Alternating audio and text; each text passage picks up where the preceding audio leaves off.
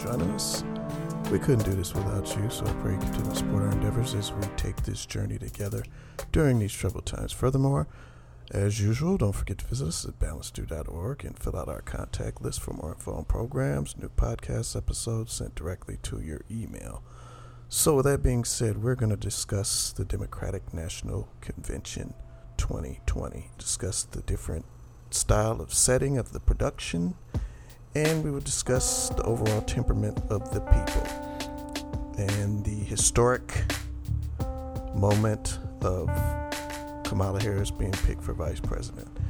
And I would like to note these are not the views of Balanced Do.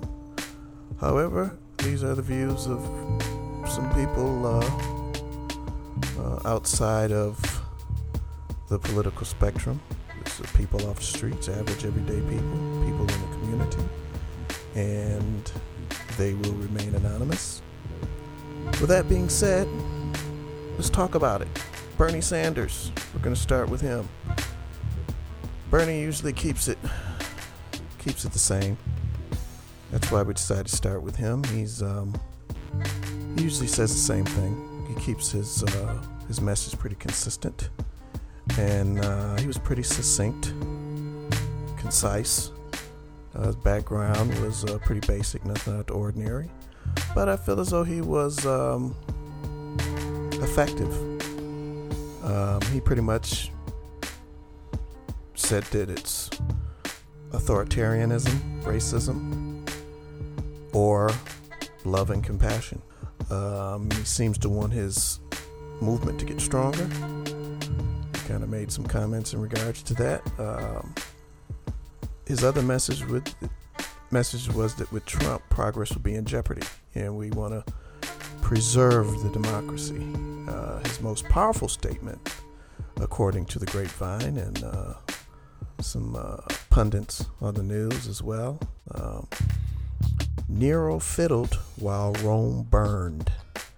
Very powerful statement, and there are a lot of consistencies with that, with what went on during that time versus what's going on right now. Nero shared a lot of the same attributes as Donald Trump, and I don't think they actually met with that statement that he was actually playing an instrument. Some say he was playing music or playing an instrument while Rome burned, and more of a euphemism in regards to Nero was an ineffective leader, and he was doing a lot of other things that were unrelated to actually leading the country. He was more interested in his own objectives and agenda, just like the people feel like the president right now is doing the same thing. They figure he's, watching TV and tweeting and stoking arguments and involved with a lot of things that are not directly involved with running the country and working for all the taxpayers of America, not just a certain 30 to 40% segment.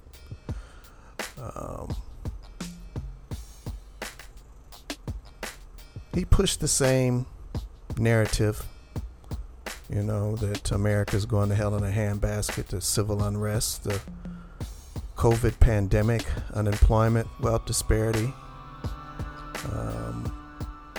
combined with Mother Nature, that we're definitely headed in the wrong direction, and we're having a severe lack of leadership, which is something that is definitely imperative in times such as these. He also mentioned that our current president rejects science. He's trying to take the health care away at a very pertinent time, and also he's given fraudulent executive orders where people need help right now. However, there's log jams. There's some states that can't come up with the money. The House and the Senate weren't able to come to an agreement on the second stimulus package, so people are still suffering and not receiving those benefits right now, and it's just a whole lot of drama and inconsistencies and untruths and the actual work's not getting done and the people aren't getting the help that they need right now. And Bernie, they feel like Bernie is, is labeled as a socialist. And right now, hey, people feel like they need to lean on the government right now for everything that's going on with COVID. And we never know when situations like this can occur to where we may need help from the government. So maybe that's not fair putting him under that classification. That's what some of the people think. He also discussed the $15 an hour minimum wage. God bless him on that, but $15 is really not enough. People don't feel like that's enough to survive in most of the major cities nowadays. That's not enough. You need at least a six-figure income to live average in this country nowadays, or at least two combined incomes that equal six figures. So $15 an hour, every little bit helps, but that's still not really enough. And considering the fact that these tech billionaires are making money off selling our data, maybe there should be a universal income. That's what a lot of people think as well. So Bernie is gaining steam, I think, with everything that's going on in the world right now. I think some of his policies might be gaining steam. And then we have here Michelle Obama. I thought her speech was good. Most people that I've talked to seem to like it. Her background looked like something out of the old magazine, Oprah's magazine. Just a homely background, homely, friendly, hopeful type background. And her message was that she's not really political, but she's speaking out because of the love of her country and the underperforming of the current administration. And she also wanted to honor the struggle of the people that worked hard and fought hard to vote, and was expressing that power that we have and how we should still remain hopeful and shouldn't give up and keep pushing. And she discussed too how the two opposing administrations, when President Obama, how they listened to the scientists and worked to somewhat subvert the Ebola pandemic, versus what's going on with this administration, all the double talk and everything that's going on, and the confusion, and how it's been made political, and how he's not setting a good example, how it just seems as if he has his own interests at heart, and how people are dying as a result of this. Not all people feel like it's the president's fault that we have this epidemic. However, they think he's using it to benefit his campaign and his reelection. And whenever you're stoking the divisions, when people should have a common goal, which is not dying, if we can't even agree on that, then where's this country headed? That's how a lot of people felt. And they're right in feeling that way. If you got two opposing parties that can't even agree on life and living and not getting sick, if you can't agree on that one central theme that everybody has in common, then people are very fearful in the direction this country's heading in. And from watching the two conventions, the Democratic, their agenda and their production versus the Republican production, it's almost like two different worlds. It's like we're living in two different realities. And that's scary to a lot of people, because they feel like they're not being heard. There are a lot of anxiety and depression and anger, and very fearful of the future. And Michelle Obama, her speech was very hopeful, but they feel as though it was pretty predictable, and it was profound. And her husband, a lot of people think he had the best background. I mean, he had a very stylish background. The lighting was great. His speech was almost like a soliloquy. It It started off a little slow, but then it reached its crescendo, toward the very end, and it was like climbing up a mountaintop. People were impressed with it. It was very hopeful, very insightful, very educational, and he expressed, of course, hope, like he always does, and he also expressed how Trump only cares for himself, instead of trying to find a common ground, just interested in his friends and getting attention, doesn't respect the Constitution. As a result of his actions, we've lost respect globally. Our relationship with our allies have diminished. He doesn't respect the military, uses them as props. He's causing a democracy to wither. What we do this election as far as getting out to vote will reverberate through generations. So we have to think about more than ourselves when we cast this vote. So he expressed that, and it was very profound, like I said, and insightful and truthful. And the people seem to be excited about his speech. They kind of wish he would have gotten more involved earlier, but people always appreciate the president, have a lot of respect for him and the job that he did as president. They feel like he represented the country well, and he worked for everybody, which is what the taxpayers expect when they put someone in office, not just to work for one segment. And what amazes me and amazes a lot of people, because they have some of these blacks that are coming out speaking on behalf of the Republican Party, which, hey, this is what a democracy is all about. But they kept saying the same central theme. The black people have the mental chains, and the black people are tied to the Democratic Party, and how they can't break away from the Democratic Party, and how the Democratic Party keeps fooling them, and they're not getting anything out of it, and how they should break those mental chains and vote Republican, and this, that, and the third, and 53 years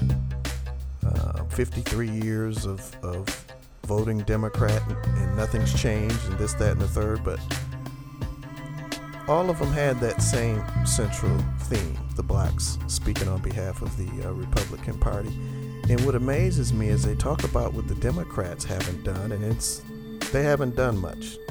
I mean, it's almost as if a lot of people feel like, and I got this sentiment talking with a lot of people, they feel like they've been hoodwinked by the Democratic Party too, because things really haven't changed. The systemic racism is still there.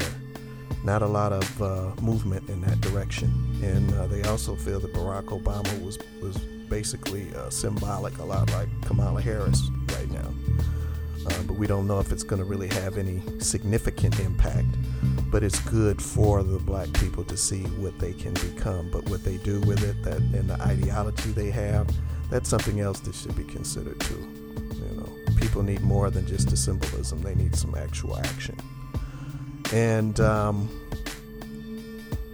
like I was saying, the blacks speaking up for the Republican Party. Yes, some of the things they say are right. We have been loyal and really haven't gotten much in return. However, there have been a lot of Republicans in office too, and they have never taken an interest in improving the lives of blacks. They just work toward their base, their white base. Even when that autopsy came after Barack won a second term, the autopsy was to start trying to bring in a new group, more minorities, and make it more of a universal type of theme and interest, and try to better the lives of, but none of that was done. And we're all taxpayers. There were Republicans in office, just like the Republican that's in office right now. You're supposed to work for all the tax-paying people, not just a certain segment. Barack Obama didn't just work for a certain segment. He worked for everybody, which is what government officials are supposed to do, government politicians are supposed to do.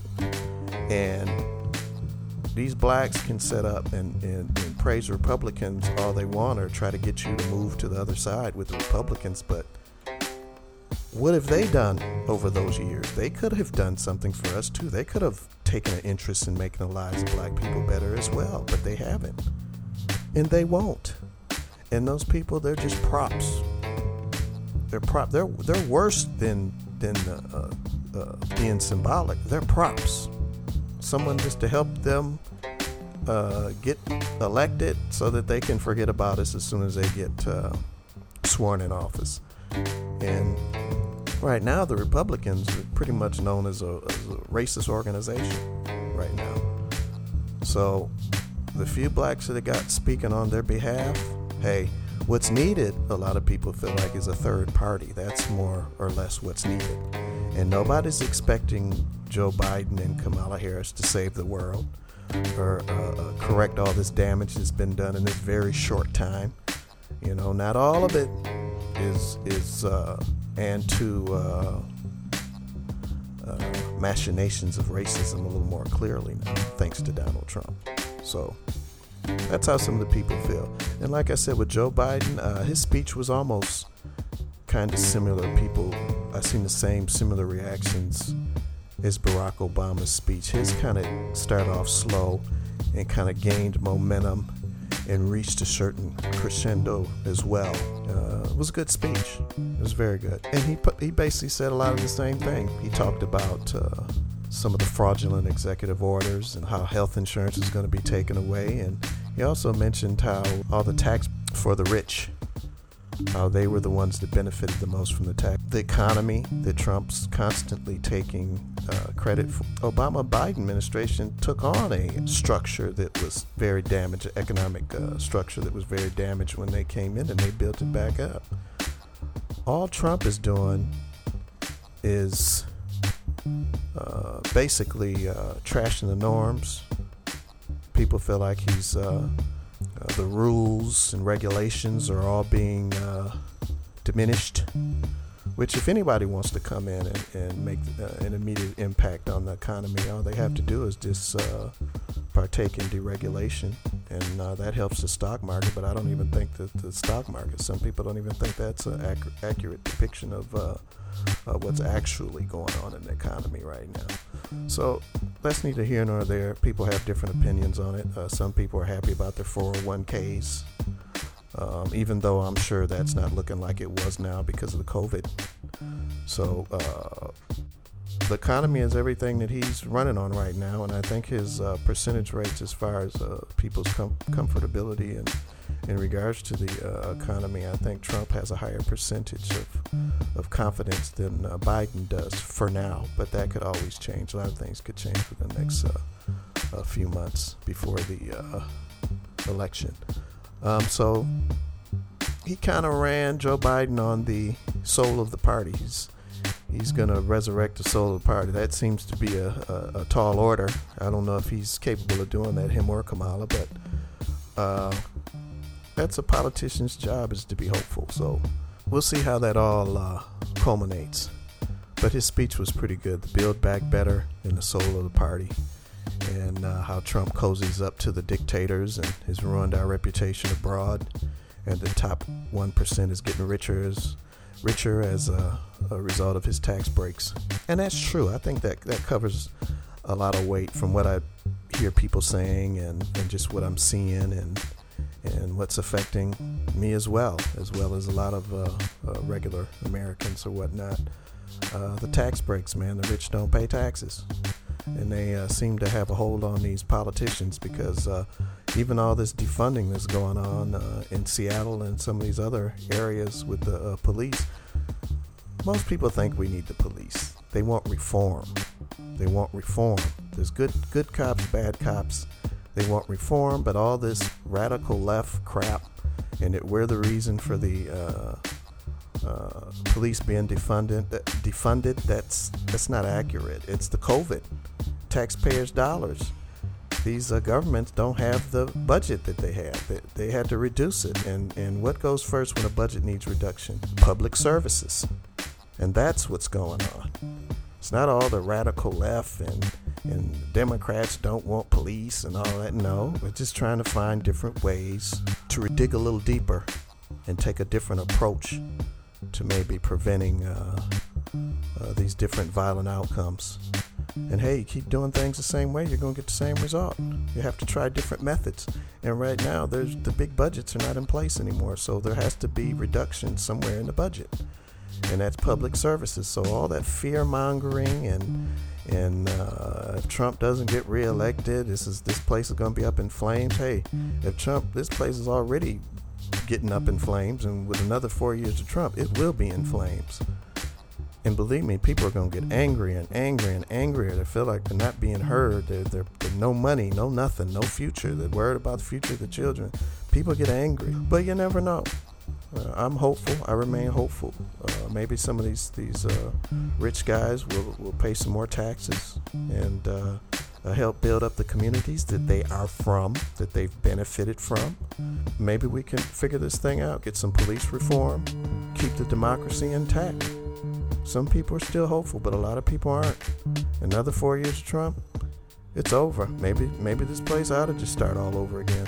But it'll be a fight to the finish. It'll be a fight to the finish. So we'll see how that all culminates. But this is what I'm hearing from the people. Kamala Harris, her speech seemed very establishment. Some people were wondering why it was dark. The lighting was dark, and the color coordination didn't seem to work in concert. What she talked about, one of the lines she had, or statements that garnered the most attention was, and I quote, "I know what a predator looks like when I see one." That kind of stuck out. And then she kind of, gave people a nice history of her story of her immigrant parents and how they fell in love, and how we should be hopeful and united, and we need more compassion, dignity, and respect, and fight with conviction, for our rights,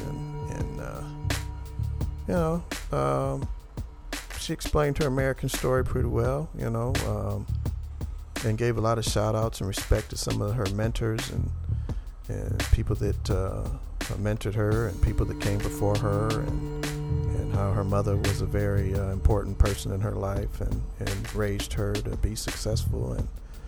But it seemed very establishment oriented. It didn't really seem like she's kind of being a little subservient and a little establishment oriented. That's how the people felt. They kind of felt like they wanted her to really be a little more realistic and real, and that's what they're looking for right now. People don't want that establishment. They want some real talk.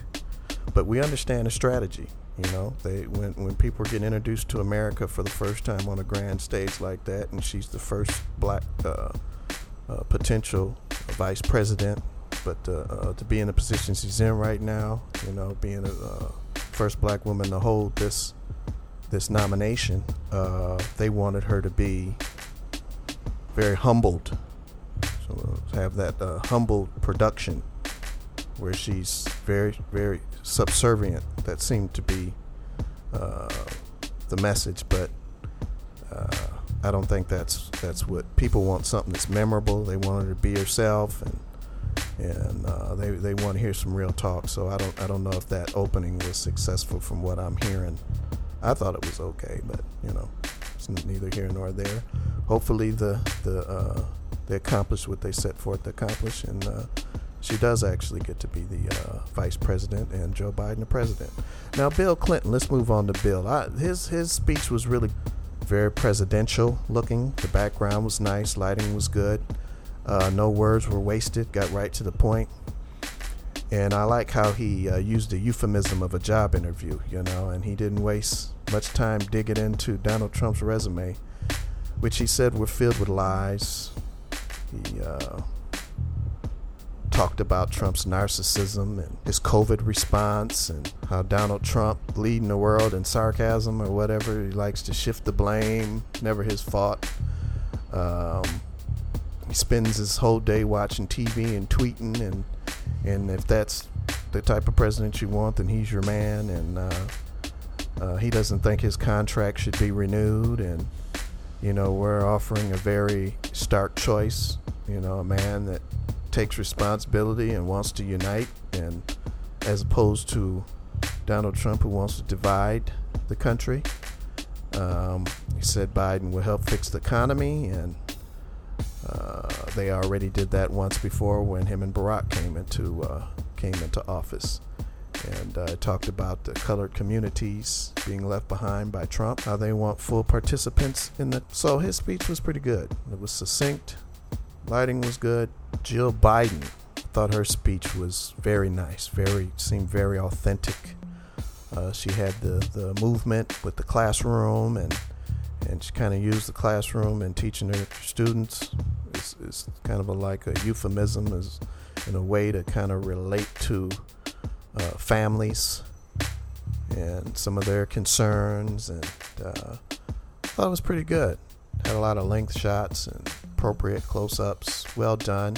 I think she captured the essence of the current situation we're in, especially, like I said, in regards to mothers and with average incomes. She seemed to mesh well and kind of connect with average everyday Americans with her speech. And it looks like her and Joe, she told the story of those two, how they were able to navigate through the murky waters together and build a nice love story. So people can relate to that. I thought she was pretty good.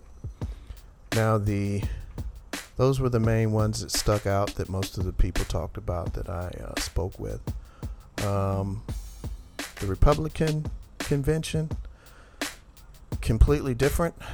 They had a consistent background, and I'll give them credit. The backgrounds were pretty good. The lighting was nice. Background was nice. The majesty, it all worked well. Seemed to be done in a classy fashion. The words that were coming out of their mouth were horrible, but the backgrounds and the majesty and the overall production was pretty good and consistent.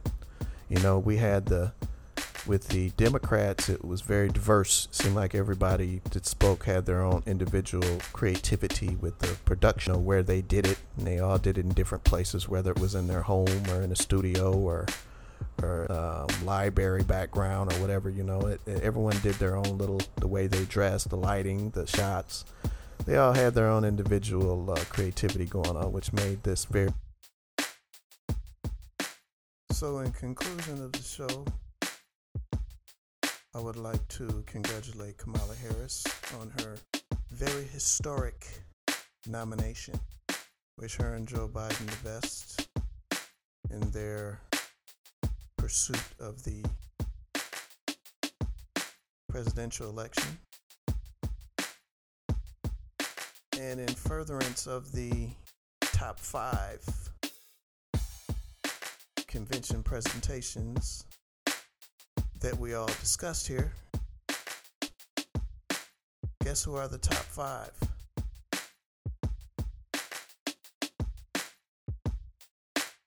Whichever person influenced the direction of your vote.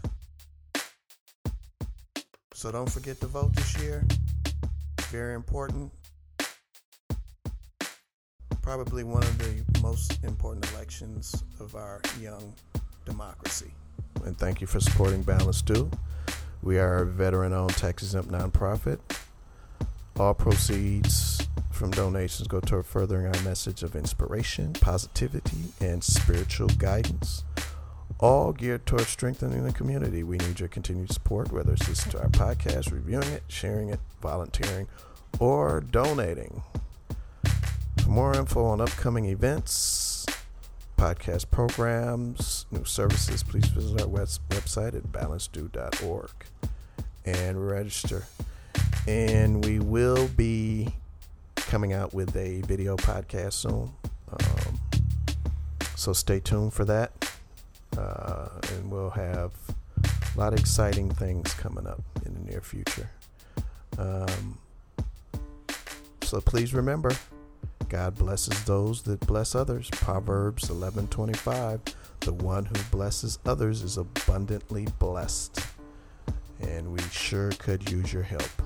So thank you for supporting us. Hope to see you soon. God bless. We don't bend, we don't break. We put it together for heaven's sake. Peace out. God bless.